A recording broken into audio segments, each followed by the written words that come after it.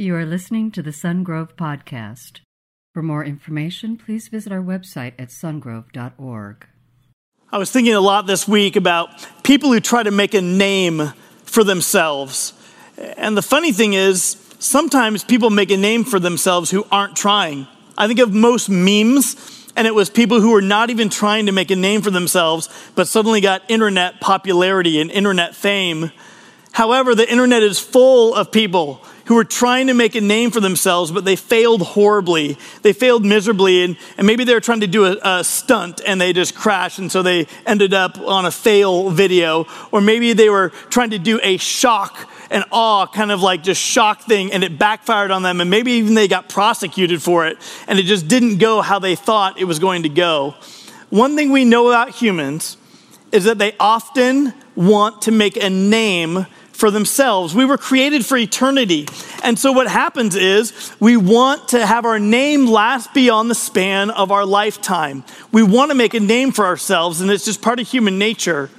Some of the things that make me love what I watch online a lot are the talent shows. Have you ever seen talent shows where a singer or an artist or a performer will go out and they go in front of the big crowd and they finally get their big chance? And this is a once in a lifetime opportunity to let people see you and let people hear you. They want to make a name for themselves, to literally jumpstart their career. And I watch these things and they perform and they do a great job, and then the judges speak into their life and what's happening. And I don't know why, but those shows always make me cry.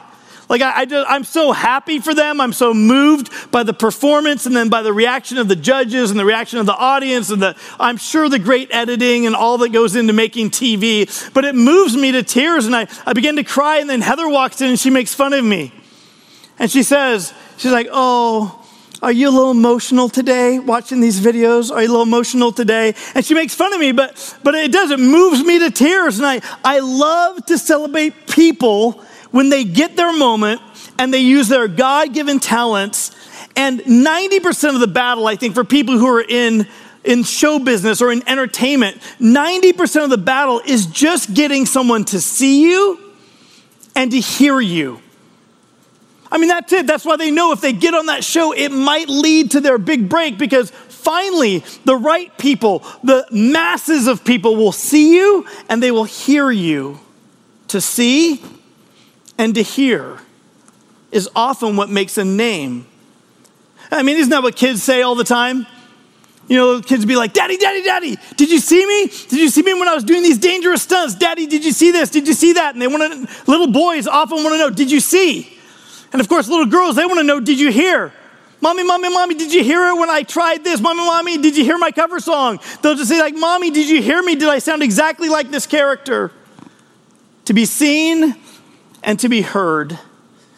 Well, as the launch of the early church started, there were two things that God keyed in on to continue to make the name of Jesus Christ great.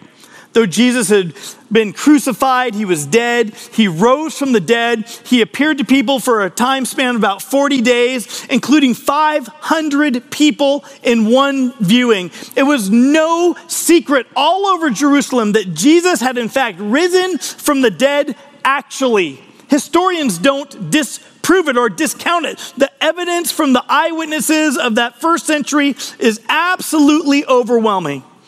And Jesus had been seen. And Jesus had been heard, but now he's ascended up into heaven.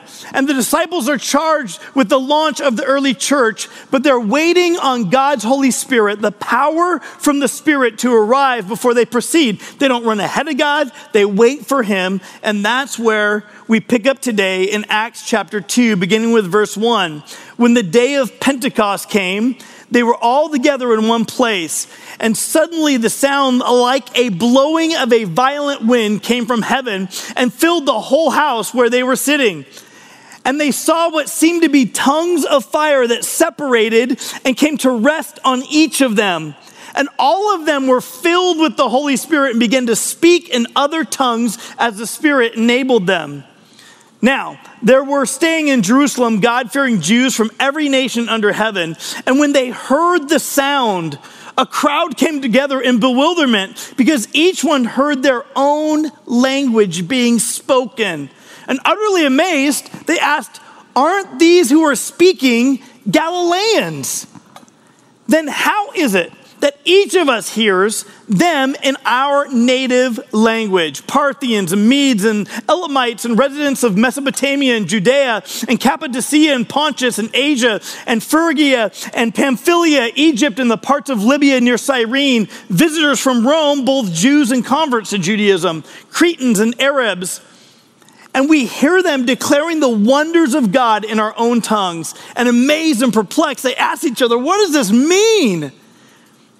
Some, however, made fun of them and said, "They have had too much wine." And the Apostle Peter, who is speaking as he's filled with the Holy Spirit at this time, he basically says, "We are not drunk. It's only 9 a.m. and we are actually communicating to you." But this amazing thing happens, and you wonder why in the world would this amazing thing that happened draw all these people together? Well, if you're taking notes today, I want you to write this down. Tongues are not babbling or gibberish, but other known languages given with the purpose of preaching Christ.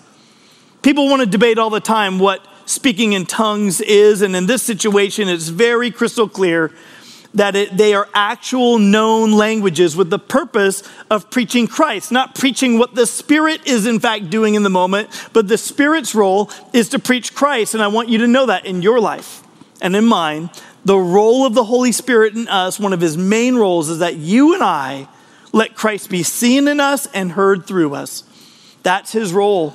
Well, it's Pentecost. It's about 40 days after what we would celebrate as Easter, or 50 days after the Jewish Passover. And so Pentecost has arrived, and there's this sound of rushing wind. And I want you to realize, because I think sometimes people skip over this when they read the scriptures, that it wasn't a rushing wind. It was actually only the sound of a wind. Could you imagine the sound of an immense wind when things are actually still? And you wonder, why is there this loud sound? And I think for the launch of the early church, for the arrival of God's Spirit now with people to indwell them and stay with them and not come and go, but to stay, came with this sound that was unlike anything else they had ever experienced. You got to remember, at this time, it's first century. There are no airplanes. No one has ever heard a jet engine. No one has ever heard a car or a motor or a train. So to hear a sound that's like wind, it's so powerful without there being wind, without there being a tornado, without the trees moving much at all, that all of a sudden they hear this sound and they wonder what it's like. Luke, who's writing this, is writing in Greek, and our word echo comes from the Greek word that's used here for the noise. So there's this noise that we would now say is like an echo. It's a powerful sound. And ours would have a reverb to it. It would come back to us like an echo. But for them, what they began to hear in this loud noise that happens is sound like a wind. They began to discern the sound, and their ears began to pick up the sound of their own languages, even though most had traveled from all over the world. Well, they were filled by the Spirit. And people oftentimes, they were like, I want to be filled by the Spirit. And they're not really sure what that means. And what I want you to realize is that these are unique circumstances. That there was these tongues of fire, that there was this sound like a rushing wind, that they began to speak in languages that were not learned languages for them, but they're known languages, that there were these combined signs, these three together, the fire, the sound, and the languages. Those three were together at the launch of the early church. Well, the signs at the birth of Christ were in combination. At the birth of Christ, there were shepherds, there were angels, and there was a moving star. So those three were in combination.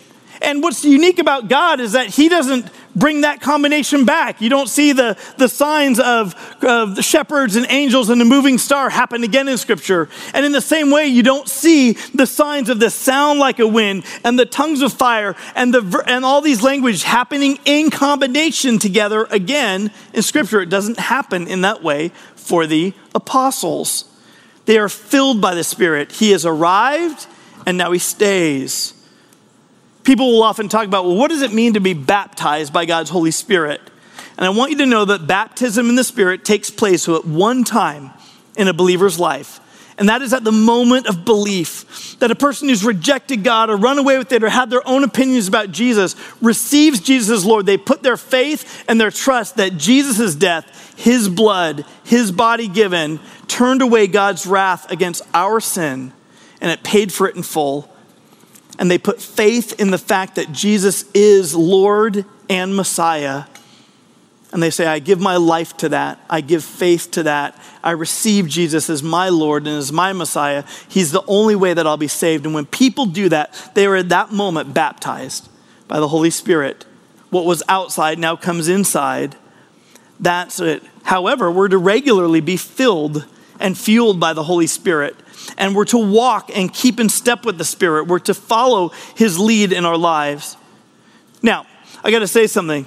If you're going to launch the early church, if you're going to announce that the gift of salvation is now open to all nations through Jesus Christ, the first thing that you do is that you're going to preach Jesus in all languages to all nations. That's the first thing. It's a beautiful thing that God does here, that in the coming of the Holy Spirit, he's announcing that this is not merely a Jewish Messiah that's only for Jewish people, but now this salvation through Jesus is open to all people worldwide forever, and you're going to preach it in all languages.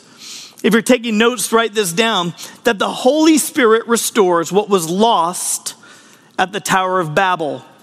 One eternal kingdom under the person and the name of Jesus Christ. You say, what was the Tower of Babel? Many people have referred to it. Some people know what that is, others don't. It happens early on in the story of people in Genesis. In chapter 11, it says this, now the whole world had one language and a common speech. But as people moved eastward, they found a plain in Shinar and settled there. And they said to each other, come, let's make bricks and bake them thoroughly. And they used brick instead of stone and tar for mortar. Then they said, come, let's build ourselves a city with a tower that reaches to the heavens so that we may make a name for ourselves. Otherwise, we'll be scattered all over the face of the earth, the whole earth. Well, what happens at this point is that God sees what people are doing, that they want to make a name for themselves. And the point is that there's no other name under heaven that should be lifted up and praised except for one God through Jesus Christ. And so what does God do in that time at the Tower of Babel as they go to this endeavor to build this great tower?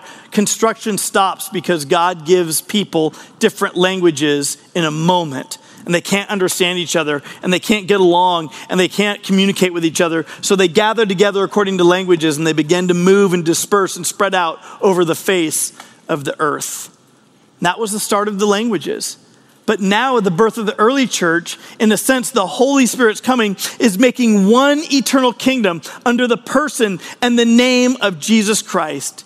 But I want you to feel that there is a tension there. The tension is that people often want to make a name for themselves. And the Holy Spirit's role is to lift up not even his name, but the name of Jesus Christ.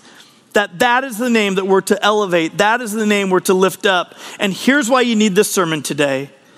You want to make a name for yourself. But God wants you to repent and be baptized and give your life to the name of Jesus Christ. There are certain ways that people want to make a name for themselves, and trying to make a name for yourself isn't what ultimately satisfies your soul. God wants your soul to come to your Creator. God wants your soul to honor him, that you and I were created to lift up and elevate God. And he's drawing you and I back to himself through the Spirit in the launch of the early church. So Peter goes out there, and as they're speaking and the disciples are speaking, Peter begins to preach what I believe is one of the most powerful sermons in all of Scripture. But he says this in Acts 2, verse 22. He says to the Israelites, fellow Israelites, listen to this. Jesus of Nazareth was a man accredited by God to you by miracles and wonders and signs which God did among you through him, as you yourselves know. He goes on and says this man was handed over to you by God's deliberate plan and foreknowledge, and you, with the help of wicked men, put him to death by nailing him on the cross. But God raised him from the dead, freeing him from the agony of death, because it was impossible for death to keep its hold on him. And so as people now are hearing in their own languages about Jesus, the first thing that Peter does is he calls out the people, the Israelites, those who've seen all these signs and events of the times right there in Jerusalem. And he basically says to them, you know it. Deep down on the inside, you saw the miracles of Jesus. You saw the signs he was doing. You saw the wonders that Jesus did. God's power and approval is evident through the second person of the Godhead, that is Jesus Christ, the long-awaited Messiah. He's saying, you know it. You know he's the Messiah. You saw God's hand of approval on him through all these signs and wonders. He is the Messiah. See, and that's the problem in our world, that a lot of people know it. They know it. Many of you know it. You know that when you get surprised, sometimes when you get injured, you say the name of Jesus. You might say it in vain. But the reason you say that name is because you know deep down in your soul that there is power in the name of Jesus. And so you say it. You know it. Sadly, sometimes people give their lives to Jesus, but will become internally afraid about what other people might think of you. So you know there's power in the name of Jesus, but you might hold back from speaking about Jesus because you're afraid of other people. You're afraid of people who have names. You're afraid of people who have powerless names that will pass away because they will be held and trapped by death to be lost forever. And you and I get intimidated by that. And the Holy Spirit's power is to take normally maybe afraid or bashful people and to make them bold in the Spirit to preach the name of Jesus. And so we see these uneducated Galileans, many of them fishermen or day laborers, and they basically come out now and they're boldly proclaiming the name of Jesus to the people of Jerusalem. And listen to me, they're proclaiming the name of Jesus to the people and the leaders and the authorities and all the masses of people who killed Jesus. It was a risky thing to do. But here they come out and they begin to preach the name of Jesus to people whose names we will never, ever know who were in that crowd that day. We'll never know. People who wanted to make a name for themselves, but they only found themselves when they gave themselves to the name of Jesus. So he says, you know it. You know there's power in Jesus' name. Second thing he says is, you put him to death. You participated in putting him to death. And I love how he says it. He's like, God planned it to happen that way. God planned it with his foreknowledge, and it was his deliberate plan to have Jesus die that way. But he says this, God doesn't lessen the guilt. Like Peter doesn't let the people off the hook. He doesn't like, hey, this was God's plan. You were just going along with it. He basically just says, you killed him. You did it.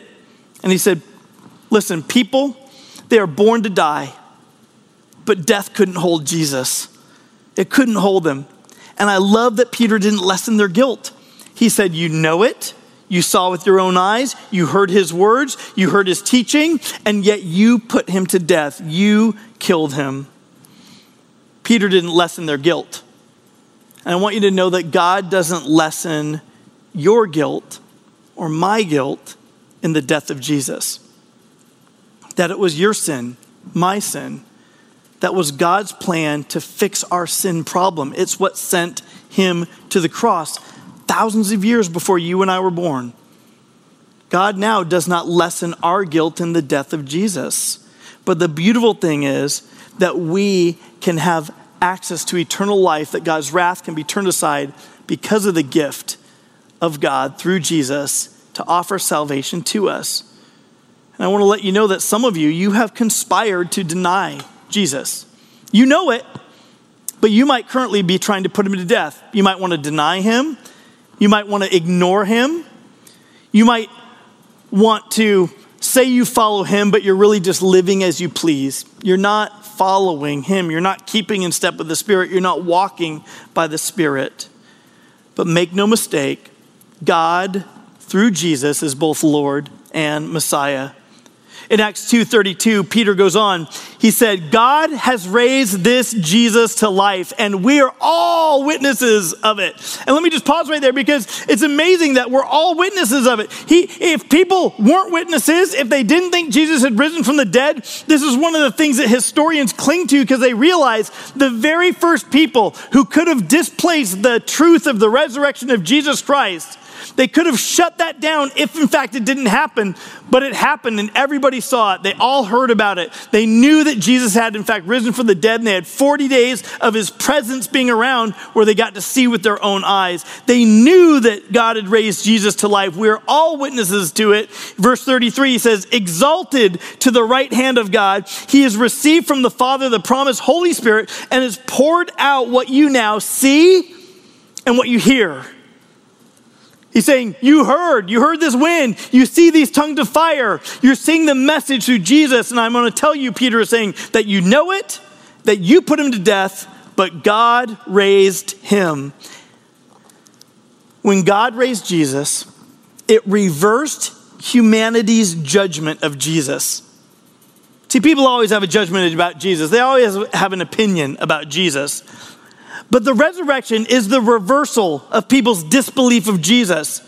It's the reversal of their persecution of Jesus. The resurrection just undoes their persecution. The resurrection turns aside their mockery of Jesus.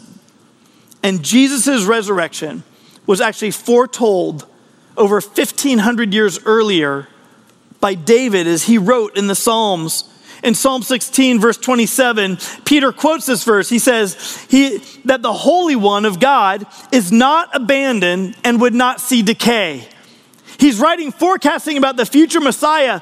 And Peter is saying, listen, you know it, you hear it. In fact, the Old Testament scriptures point to him, and this was fulfilled in him and through his resurrection. They're saying, listen, in verse 27, the Holy One was not abandoned. People think God turned his back on God on the cross. Didn't happen. He wasn't abandoned. It was his plan all along. And two, Jesus' body did not see decay. Next, God exalted Jesus to heaven and now brings to us God's promised Holy Spirit, which the people could see with flames. They could hear through hearing the message about Jesus in their own language. Christians, if you've put your faith and trust in Jesus, let me just talk to you for a moment. Is your life a visible demonstration of God working in your life as a person who doesn't have it all together, but you are a new creation because of the Spirit of God? Are you allowing people to see God at work in you, or are you silencing yourself about Jesus? I want to encourage you to let them see. Let them see you be real. Let them see you be authentic. Let them see you in process as you work out your salvation with fear and trembling, as you walk through life and you struggle with things and you face the tensions of life. Let them see that. But also let them speak, let yourself speak so that they can hear. They cannot learn about Jesus unless someone speaks to them. And the role of the Spirit is to get people like you and me to not only let people see God in our lives, but to hear about Jesus Christ as we speak. One of the great ways that you can speak, and I think it's pretty simple, is that you can actually share this, Church Online. You can share it. Don't underestimate the power of a share. This week I was downtown in Sacramento and I went to a camera shop and I got in a conversation with a person I've met before there at the camera shop, and she just said, listen, it's awesome. I've been started watching Church Online, and she just said, your sermons are awesome. Like, it's just been great for me. She actually has to work on Sunday mornings because on the weekend, that's big business for a camera shop. So she's scheduled to work every Sunday, but she's watching Church Online and beginning to engage with it because of Church Online and what you can do. Why? Because one person in our church shared with her the link. So we want to give a shout out to Jessica for watching Church Online. Don't underestimate the power of a share. Peter goes on. He's talking to these Israelites. All these people are hearing about Jesus in their own language. And in verse 36, he says, therefore, let all Israel be assured of this. God has made this Jesus, whom you crucified, both Lord and Messiah. And when the people heard this, they were cut to the heart, and they said to Peter and to the other apostles, "Brothers, what should we do?" And Peter replied, "Repent and be baptized, every one of you, in the name of Jesus Christ for the forgiveness of your sins, and you will receive the gift of the Holy Spirit.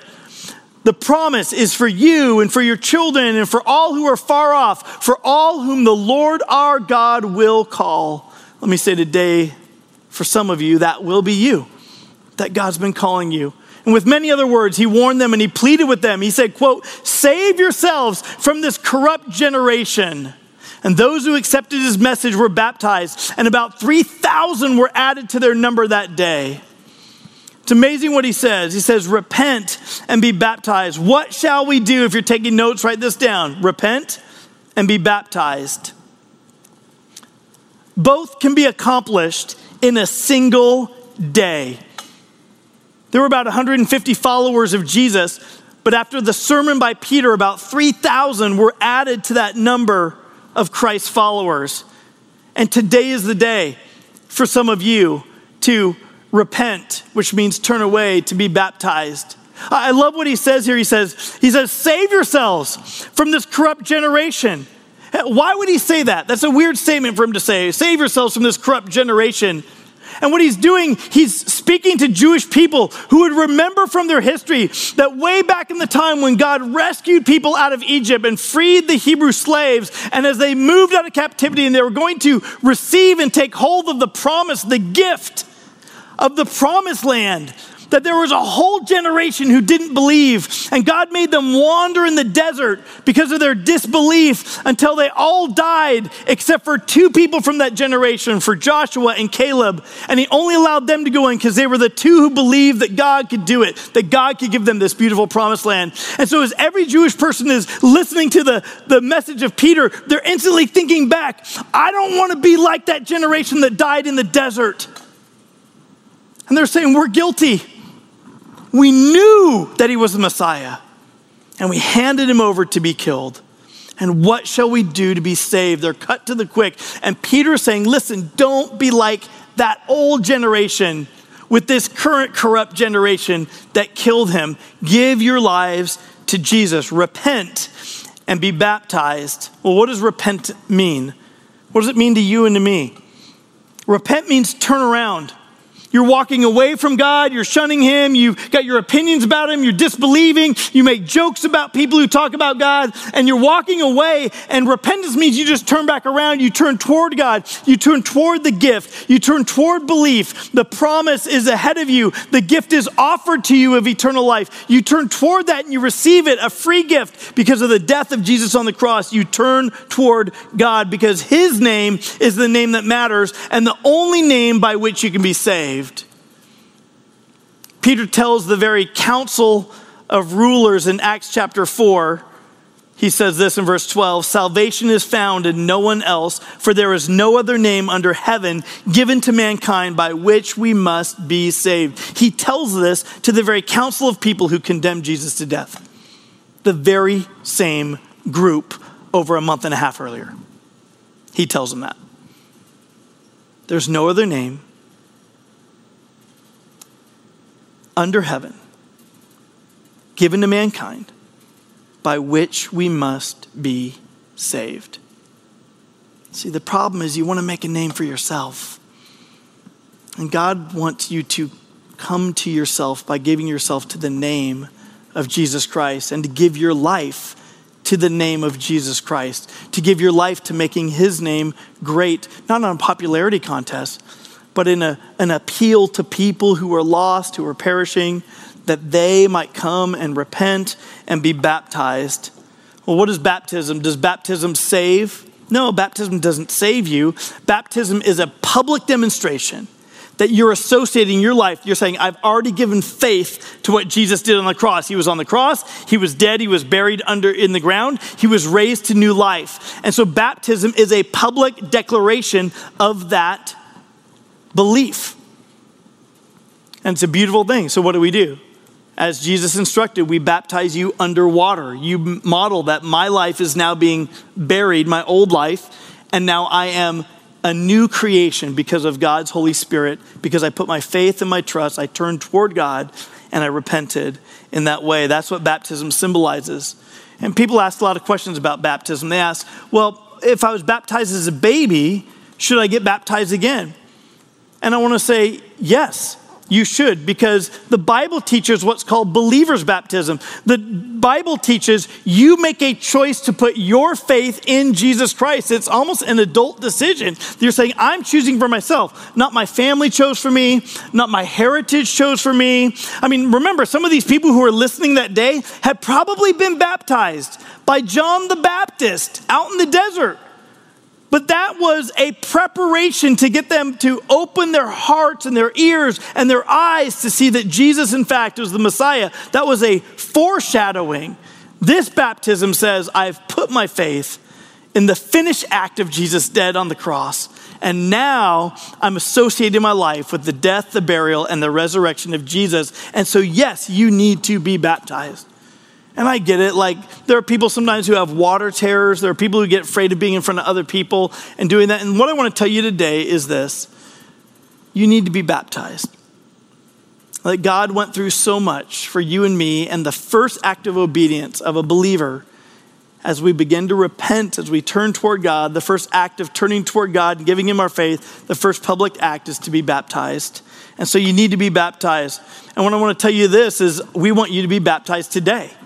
Today, literally today. If you're local in the Sacramento region, we want you to come here by the church. That we're here in Elk Grove and we're at the church and we'll be here until 2 p.m. And we want you to drive up in your car and we're going to baptize you and we're going to go ahead and do that. You can wear your mask. We'll baptize you in it. We'll bring you back up and you can bring your own towel and you can drive home wet if you want to. But the amazing thing is you should get baptized and not wait. Don't wait. Get baptized today. We are here now. Come by the church. People, if you do it, will have something to see. And the beautiful thing is you will have something to say. Why? Because you walked in obedience of being baptized today. Now, if you're not in the area, I want to tell you that you need to be baptized. Be baptized. If you are now putting your faith and trust in Jesus, find a friend who's a Christian and ask them to baptize you. And what I want you to do is to record it on your phone, and I want you to send it to us. And the host can tell you how to do that in just a little bit. Our circle groups are going to study what this early church, now launched by the Holy Spirit, began to look like and what some of the markers were of the early church at the end of Acts chapter 2. And again, I want to encourage you this next week, read Acts chapter 3, and I'll be preaching on it next weekend. But we want you to be in your circle group to study Acts chapter 2 deeper this week. You might be in a Zoom group, you might be in an online group, you might be meeting in someone's backyard or home, practicing social distancing, but we want you to go deeper. But all of that to say that if you haven't yet put your faith in Jesus' death on the cross, paying for your sin, his burial and his resurrection to new life, now he offers you eternal life. If you've never said yes to that free gift of eternal life, if you've never said yes to having your sins washed away, if you are realizing for the first time that when Jesus was on the cross, God's wrath was focused on him because of our sin and your sin, and it was paid in full by Jesus. And so God's wrath, as he looks at you, is turned aside when you put your faith and trust in Jesus. And if that's you today, if you're saying on the inside, your hearts are burning and you're saying, what should I do to be saved? Let me tell you what you do. You need to repent and be baptized. But repent means have a conversation with God. And it might sound something like this, right where you are. Just pray something like this to say, Jesus, today I give you me. I believe you died on the cross for my sin, that you were buried, and that you rose to new life. I ask you to come into my life. Give me your Holy Spirit. Would you forgive me of all that I've done wrong and wash me as white as snow? Make me a new creation on the inside, because today, Jesus, I give you me. And right now, if you've prayed that prayer, then you are a new creation. You don't have to fear death anymore. We're all going to experience death, but death will not have its hold on you any longer. Like Jesus, you will rise to new life. Your sins are gone. You don't have to fear death. You are a new creation, and we are celebrating with you. And maybe right where you are, in your living room or by yourself, will you just maybe give God some shouts, some praise, some applause? We're so excited for what God is doing in and through us in this place because of the power of His Holy Spirit, and we love you.